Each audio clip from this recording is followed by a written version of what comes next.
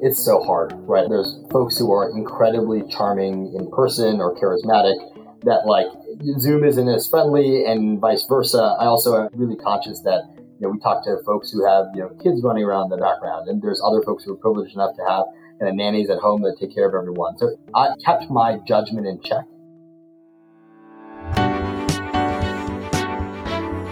You are listening to The Sure Shot Entrepreneur, a podcast for founders with ambitious ideas. Venture capital investors and other early believers tell you relatable, insightful, and authentic stories to help you realize your vision. Welcome to The Sure Shot Entrepreneur. In this episode, my guest is Vivek Krishnamurthy. He's a venture capital investor at Commerce Ventures. Previously, Vivek was an investment banking analyst at Financial Technology Partners, where he was involved in M&A and private placement transactions. He's based in the Silicon Valley and he focuses on fintech startups. Vivek, welcome to the Sure Shot Entrepreneur. Thanks for having me. Couldn't be more excited. In this episode, Vivek and I talk about his investments in fintech. What are certain themes that he is excited about? What he thinks are great opportunities coming up in the financial services sector. He gives specific examples of startups that he has worked with and describes what he looks for in these entrepreneurs. He gives 2 or 3 pointers to entrepreneurs to prepare ahead of time before they meet venture capital investors. Vivek, tell us about yourself, starting with where you grew up and where you went to college and how you shaped your career before you came into venture capital. I'm Bay Area born and raised, grew up in Cupertino, and the apple has not fallen far from the tree, but grew up in a family of scientists, if you will. My dad was a theoretical physicist. My sister has a degree in kind of biology, as does my mom. And so always fun kind of being the dumbest person at a dinner table, but grew up wanting to rebel and not pursue the sciences. Went to college in LA to pursue business, where I led a number of horrific failures of small businesses that I started myself. Realized that I wanted to learn what I was doing wrong. So I took a series of internships and jobs in college that tried to teach me kind of how businesses work and the right way to do them. Eventually landed up where most college students who don't know what they're trying to do land up, which is a business degree and staring down the barrel of a gun that says go work for an investment bank. So I had a unique opportunity where I started that role at FT Partners, which you mentioned, in 2015, but didn't start till, it was July of 2015. And I graduated in December of 2014. So actually in the 6 months between the two, I worked full time at a homeless shelter called Chrysalis. They're an amazing organization. And it actually ended up being very fortuitous. So that was about as the early innings of my journey into fintech and personal finance. But Chrysalis was a mission-oriented job placement service for folks who were homeless and on Skid Row. We talked about personal finance. We led classes. We helped with resumes and cover letters. And actually shortly afterwards, when I joined investment banking, despite that being a world away, it was 2015, so the early peak, if you will, of fintech. So my first clients were Green Sky and Prosper and a bunch of alt lenders, helped payments companies across kind of US and Europe. So it was an interesting transition from personal finance for the underserved, which certainly in 13 and 14 didn't exist as a category. And now if you look at Chime and a few others, there's a huge category of innovation. So, an interesting link that I probably didn't recognize till years later in my career. But joined FT Partners in 2015, did 2 years there, enjoyed seeing the explosion of companies that cropped into the space. And towards the end of my time there, connected with Commerce Ventures, many of whose portfolio companies were clients of ours at FT. And I've been working with Dan and Matt and the rest of the team here for 4 years. And along the way, I met you. So it's a small world and full circle. It's great to meet someone who actually grew up in the Silicon Valley, in the San Francisco Bay Area. There are very few people. Most people I meet are from elsewhere and they moved into the area. It definitely feels like around Thanksgiving, I can hear my voice echo. There's not many folks left. Yeah, that's right. The restaurants are free and the streets empty out because everybody leaves to go back to their families. How did you get into venture capital? What convinced you to enter this sector and what do you really like about this? I probably was a little bit more intentioned than some, but certainly as lucky as the other folks who have gone down this path. At FT Partners, and I really credit Steve McLaughlin, who's the founder there, they have a really, really creative approach to being an investment bank in an emerging category. His perspective was if you only banked the folks that were worth $1 billion or more, you'd be done with your deals in 2 months and a year. There just wasn't that many large companies back in 2015. The way that they would staff you is you'd work on one larger deal that was several $100 million capital raise or large sale. On the side, you'd work on a pseudo pro bono basis with 2 or 3 early stage companies. And these were seed companies, Series A companies, Series B companies that were looking for money, or maybe even just giving them advice on how to structure a contract. Real true advisory work. And after the first year or so working on Green Sky, which is an alternative lender that went public just after I left, I started working with a bunch of earlier stage companies. I noticed a stark difference in the work I was doing. Later stage companies, they need an investment banker because they need a body that can type and structure a deal. The company's been built. They've done phenomenal work over 8 to 10 years. There's not as much mystery as there is selling and covering up the holes in the business. But the questions I was getting from early stage founders were just amazing, right? There's so much more. There's that beauty of the beginner's mindset. How do you build a great business? What is attrition? What does it mean to sell yourself in this way? What types of customers should we be adding? I just felt more valuable. I felt like folks actually needed my advice. I was able to move the needle in a more material way as opposed to just presenting something that existed in the light that was better than it was. And so after a year of working with primarily early stage companies and requesting to be put on that deal, those types of deals, I started to realize that I was working only on clients that didn't earn our bank any money. And so I actually had a conversation with Steve and I said, look, I love working with early stage companies. I love being in fintech. What's the next step? And he was actually the one that pointed me towards kind of venture investing as a way to be a helpful advisor early in life of companies. And actually I credit him with pointing me towards Commerce Ventures as well. This is great. So you started your exposure to the startup life at the end of that journey of the startup, like when they are getting ready for an M&A transaction or when they're looking for a liquidity event. That's a good way to see how startups end up when they are nearing the end of their cycle. But good to see that you moved from there to the other end of the spectrum and you're investing in early stage companies. Yeah, it's fascinating, right? As a banker, particularly pre-IPO or even maybe a Series D or G or whatever large letter you want to go at, there's normally some slide on a page that shows monthly, quarterly, or yearly revenues. And remember looking at these pages and somewhere, it's not actually near the beginnings, 3, 4, maybe 5 years in, you see this spike. Something clicked and something worked. And I was always frustrated that I showed up 4 or 5 years after that something worked. There's a magic to being early and a magic to being part of the reason. Even as a VC, on your best day, you are 5% of a reason an entrepreneur figures out what they want to do. But there is a novelty to being part of that journey and being an integral, hopefully part of the way a company discovers who they're going to be. And you can see it in the numbers. Being late to the party, eventually you get frustrated and you want in on the fun. So. Yeah, I have a similar type of experience. I've spent many years in M&A where I saw some great potential that didn't really make it. Now they're knocking at the door of an exit. I would hear stories from founders that the amount of sacrifice that they made and the team made and how the founders feel responsible that they need to get a good home for the technology and the business, having spent all the years to build that. So it was really heartwarming to hear those stories. These are real human conversations, not a sales pitch. When I now look at early stage companies, I can project and see where they might end up and the mistakes that they could potentially avoid. And that way they can unleash maximum potential in the company. Yeah.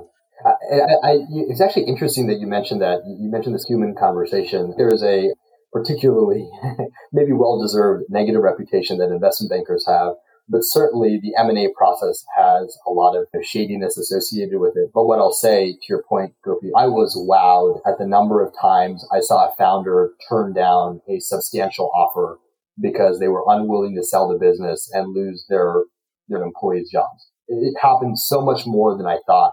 And even I'll even add investors who are pushing acquirers to pay enough money so that not just the preferred shareholders get money, but common does as well. It happens so often. And I do think there's a lot of frustrating moments in venture capital and startup, but it's good to know that very often, and it's not unusual to see good people making solid ethical and moral decisions. So, yeah, you get to see their real personalities. There's no... What companies do you invest in? What stage do you like to invest? When do you want to meet these companies? Sure. I personally love meeting companies at any stage. We invest pre-seed to Series B. but I don't really believe there's any step that's too early for me to talk to a founder. That is always a really fun, intimate experience. Whether or not we end up investing, there's an obligation to be a part of folks' journey. So no stage that's too early. Where I'd like to think I can move the needle furthest. Part of that obviously is with the capital we manage, but also with the network we've curated is probably around the slightly mature pre-seed. So slightly more than just a pitch deck and an idea, but certainly you don't need to have product market fit yet. I would say the categories where we most often invest are right around when product market fit happens. And that's different in different categories, specifically in enterprise insurance and financial services. But I'd say for true fintech, for things like payments and banking and lending, we're familiar enough, or I'm familiar enough with those categories that you can probably sniff out product market fit maybe at the seed, pre-seed. There's certain other categories that, in my opinion, are a little scarier to invest that early. So folks that are selling software to carriers, for instance, I normally try and wait to the Series A. So it's a little bit of a difference on when we invest, but I'd say I love all things infrastructure across financial services and insurance.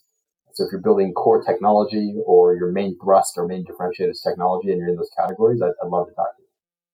Can you give an example of a company and share how did you meet the founders? What was the context and what did you ask them? What impressed you? Sure.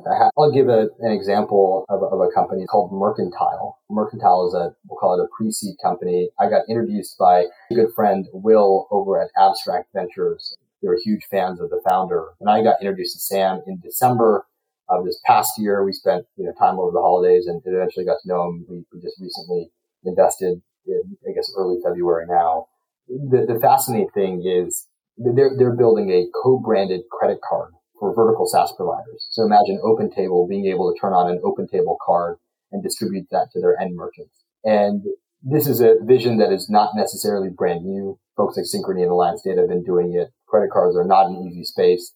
Certainly not an easy space to be a pre-seed founder in. What really impressed me about Sam and his co-founder Luke was honestly the humility, right? There's a delicate balance between willing to do a ton of research to conclude that there's an opportunity and an idea, but then being open and honest about the help that they needed. And in some ways, a reason that we got so excited was their willingness to engage and their thoughtfulness about the types of investors they brought in, specifically to fill those holes. And beyond that, I'd say that was step one that piqued our curiosity just around personalities and the way they were structuring the concept. The second was the thoughtfulness by which they had decided what verticals to approach first. I think there wasn't really ever a question about market size because this is a $20, $30 billion market. But there's a lot of people and a lot of gravestones in this category. You could tell that they had done their homework and had very thoughtful answers around why they chose to enter one space versus not. It's a mixture of personal interest in that category. For example, one of the spaces they're thinking about is entering dentistry, and Sam's father is a dentist. And you could tell that meant something to him and that was meaningful. But the other parts are hundreds of customer conversations. And one of the pieces of advice I always give to early stage founders is don't wait for venture capitalists to give you conviction on your space. Go out. There's a lot of things you can do before you raise your first dollar. And certainly you need to do them responsibly. But Sam and Luke, they try to talk to basically one new SMB founder a day to understand what that founder needs and what they can do from a credit card perspective to serve them. That level of commitment is really, really exciting to see. How long does it take for you from the first meeting to the point where you form the conviction and say, yeah, this is an investment I want to make?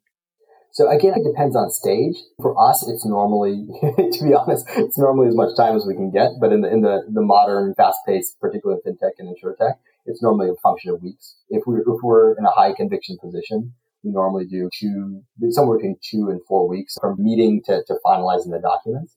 One of the things that we really like doing, and by the way, for founders that are listening that are in enterprise, I really encourage you to ask your VCs, even if you're meeting them for a meeting, feel free to ask them to put in some work and help you out. But one of the things that we try to do is leverage the network of corporates that we know, whether they're banks or processors or insurance companies, and introduce the companies we're speaking to them to get almost like a voice of the customer response. So where we can fit that in, we try to do that. So those are normally in the kind of 3-4 week processes. Harder to do that in a 1 or 2 week process. From an entrepreneur's point of view, they want to get to the answer as quickly as possible. What are some things that entrepreneurs can do to make it easy for you? Yeah. Having a full understanding of your market is a critical thing to just kicking off your own company to begin with, but it's actually pretty easy to see as a venture capitalist when someone really knows their market and has the language to describe it to someone who is less familiar. A really great example of this is another company, Zach, who's the CEO of HM Bradley. They are building a neobank. They're really fascinating. And just as one example, they give you kind of tiered credit card rewards savings rates such that the more you save, the more you earn, and your credit card rewards are dynamic. So whatever your first category spend is, you get money back and so on and so forth. Zach is a bank nut. During our first conversation, it was so apparent that he knew this category better than us. And my partner, Dan, has spent 15 years investing in this space. And I've spent every single year since I was a junior in college focusing on fintech. And having someone who's that passionate about a space and knows where the graveyards are is really, really helpful. It's more important to be able to articulate that in a simple way, like finding ways to explain your passion and enthusiasm for a space and your knowledge about it in a clear and concise way. So that way that's not kind of braggadocious is really clear, really important. That's probably one. The second thing that folks can do to make things easier is show that you guys have thought about the future, particularly in the earlier stage companies, not to say building a financial model or anything like that, but having concrete work product, whether it is a simple 12-month projection that says, hey, I don't know what my gross margins or my profit might be, but this is how I'm thinking about hiring folks. This is how about a salesperson bringing on new customers. Just having a simple thought out monthly view of the next 6 or 12 months actually shows a lot. It gives us a sense of the type of founder you might be and the risk you're willing to take. So it's the knowledge of the market and how nuanced you are in that, combined with the practical vision for what's really going to happen in the near future. Yeah. Are there any trends in fintech that you really like? Are there themes that you think will truly transform banking and financial services? What are you excited about? So I couldn't be more excited about the category because I do think technology has caught up to enable a bunch of stuff that people have wanted for a really long time. The thing that gets me excited is this concept of personal finance autopilot. 10, 15 years ago, people wanted financial data. You went onto mint.com and they told you this is your categories of spend. And when I used it in college, it just said, hey, you wasted all your money. And you're not earning enough and you're spending too much. And there's been a generational shift from, hey, give me data and let me understand what's happening to I just want you to do it for me. So whether it's overdraft protection, whether it's automatic money movement, whether it's splitting your direct deposit across a couple of accounts, whether it's auto saving like the digits of the world, that is really, really interesting. Americans deserve to have their financial services optimized when the technologies exist to do that. It's across categories, right? You think of stuff like your HSA, which is the most tax advantaged product that an American can have. There's millions of Americans who don't take advantage of it when it clearly should be taken advantage. Small things like auto saving and prepping for bills, like these are tools and technologies that are slowly coming to be, and they will make a material difference for a huge number of Americans. So that's, I'd say, one category that I'm really excited in. Plaid for insurance data. Basically the ability for an individual to take their information, valuable information, not just their policy data, but their personal information from their insurance carrier portal and port that in a digital fashion, either to a brokerage, to a third-party site like a Credit Karma.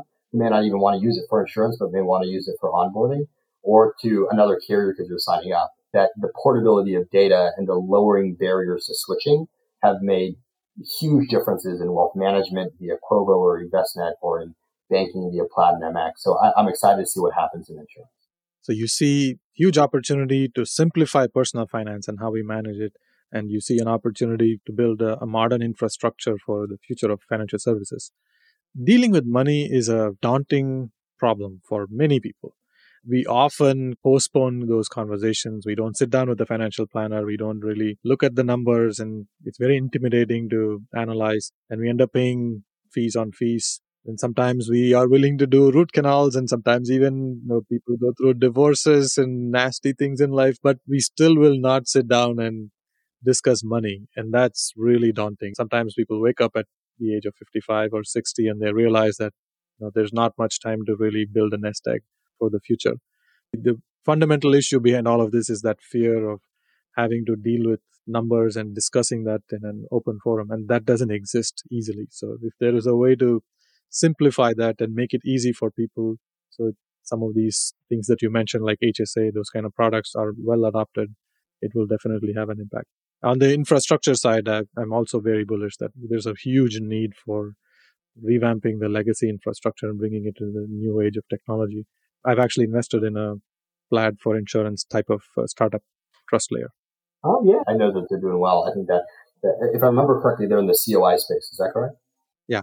Yeah, no, it's one of those obvious use cases, and it's crazy that it happens the way that it does today. So, yeah, no, that's super exciting. Really broadly, one of the things that you said that really resonates is this notion of people's adverse willingness to sit down and think about personal finances. Maybe 2 years ago, I spent a year thinking about collections and debt collection, and how do you think about making that a more empathetic and humane part of the financial system. I had a conversation with a gentleman who, at the time was the president of Ontario Systems. They're one of the largest collections infrastructure, whether it's telephone or call routing technologies in the United States. And he said something that really stuck with me. And he says, certainly in the United States, personal finances are personal. There's a reason that debt collectors call you and you hear another human on the phone. It's to intimidate you. It's to make you feel bad, which of course is terrible. But it points to something broader, which is, I think personal finance, along with religion and politics, sit in this untouchable category. And you're totally right. Historically, you probably could get away with that, whether it's because you worked at a company that provided a pension or there wasn't, material wage deflation. But it's just not happening anymore. I mean, we've seen all the stats about liquid poverty rates of 40% when it comes to a $600 fee and things like that. And I suspect if you look at this past year, we call it 2020, the X $1,000 stimulus has, put individuals' deposit balances higher than ever. It's a confusing time we live in, where during a pandemic, people are carrying deposit balances higher than they did pre-pandemic. And so we have unknowable, untouchable issue around personal finance, a willingness to address it, and then the unwillingness to address it limits the number of tools that folks can use to make their lives easier. And the more we demystify it, the easier life becomes for everyone.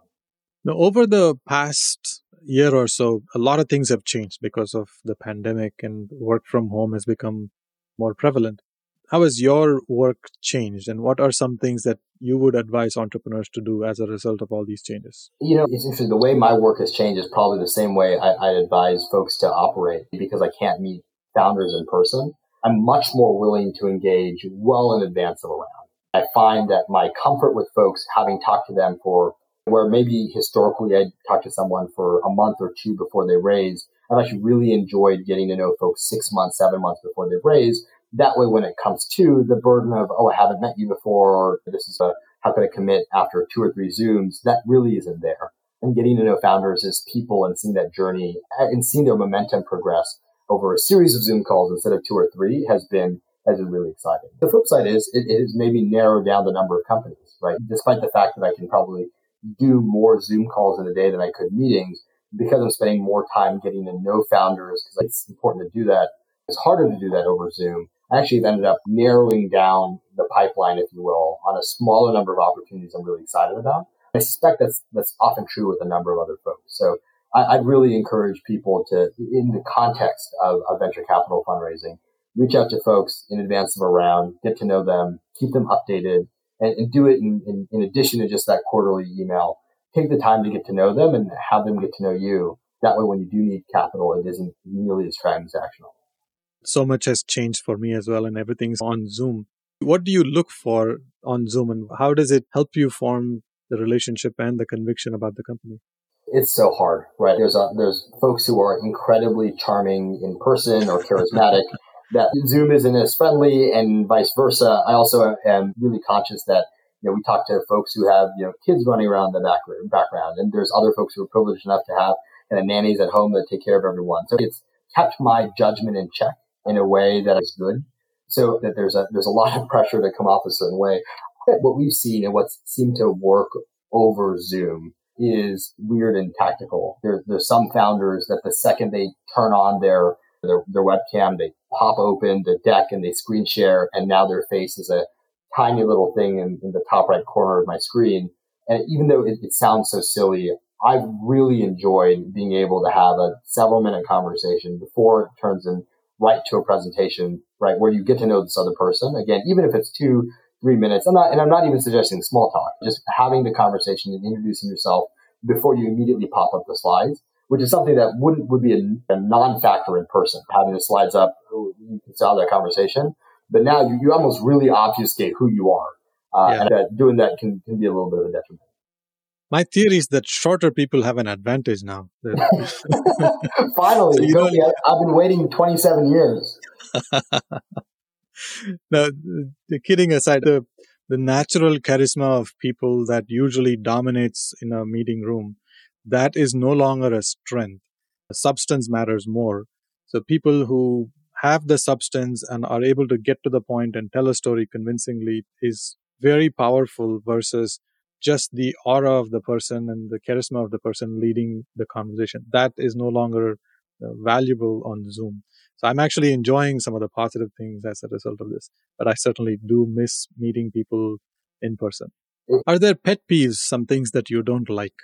I have a wide number of venture pet peeves that I try to keep in check for myself. But certainly I would say there's so much, right? One, there's a fine line as a venture capitalist between kind of name dropping other funds and your LPs and friends that you may have that are relevant to the conversation in order to show that the value you can add. And there's a point where it tips into arrogance.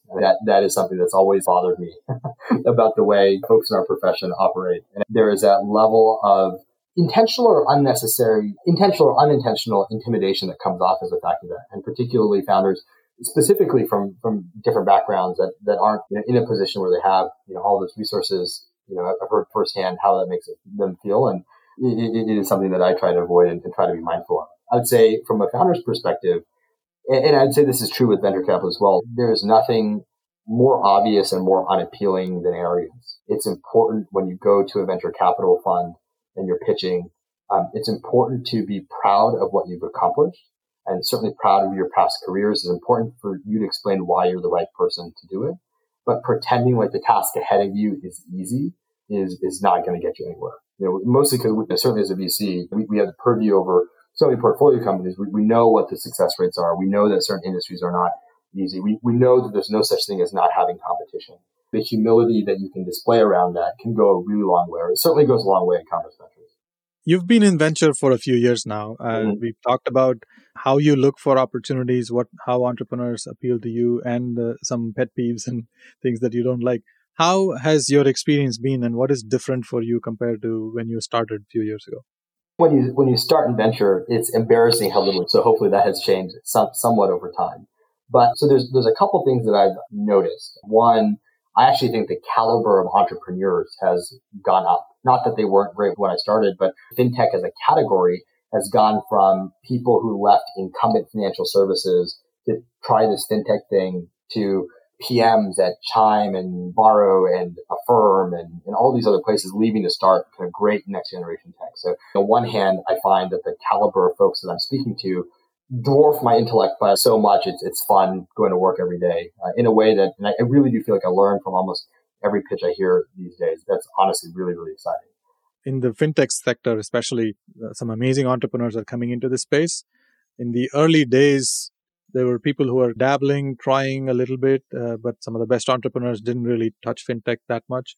But now, more than 50% of the transactions that I see, that announcements of funding, more than 50% are fintech-related companies. Yeah, and it's again the people who are dabbling are just so intelligent now, right? And when I say intelligent, I don't mean IQ points. I mean intelligent to fintech, right? They're people who spend their entire careers now in neobanks, which is like a crazy thing to say. Whereas 5 years ago, the world mocked them. So that's super exciting. That's definitely changed. So I want to switch to the last segment of this discussion and ask you about community involvement. Is there a nonprofit organization you are passionate about and why? Yeah, I've been involved with since now 2012 or 13 an organization called MoneyThink. It's focused on providing financial education, personal financial education to folks in largely disadvantaged school districts. I started doing this in South Central LA when I went to USC and have, had the fortune of in the past year or two getting back involved with the San Francisco chapter. And there's an in-class curriculum, which is a fully fleshed out curriculum where college students and postgraduates go into classrooms and talked through everything from how to think about APR rates and payday lending and other basic personal financial tools. And now the organization, and certainly a sign of the times because of COVID, we're actually putting in effort to build almost a financial guidance app for navigating the college application process. So multi-pronged approach across a couple of different things, but touches on one of the areas that I'm probably most passionate about personally. I hope you meet some entrepreneurs super early in their career while they're still in high school. It happens. Like I continue to be amazed at like both younger generations and newer entrepreneurs that we're living in a certainly crazy time with valuations, but a type of golden era certainly in fintech. So it would not surprise me if the next amazing entrepreneur I met was 18. It could certainly happen. Yeah, but this is great to see that you're bringing that fintech flavor and having an impact on people's lives by educating them about money very early in their life. So it's going to have a huge impact on them and the people around them. Thank you very much for doing that and being a part of the community in an active way. Well, this has been great. I've really enjoyed the conversation. We've touched on many interesting topics. I look forward to sharing your nuggets of wisdom with the world. Thanks, Gopi. Great being here. Thank you for listening to The Sure Shot Entrepreneur. I hope you enjoyed listening to real-life stories about early believers supporting ambitious entrepreneurs. Please subscribe to the podcast and post a review. Your comments will help other entrepreneurs find this podcast. I look forward to catching you at the next episode.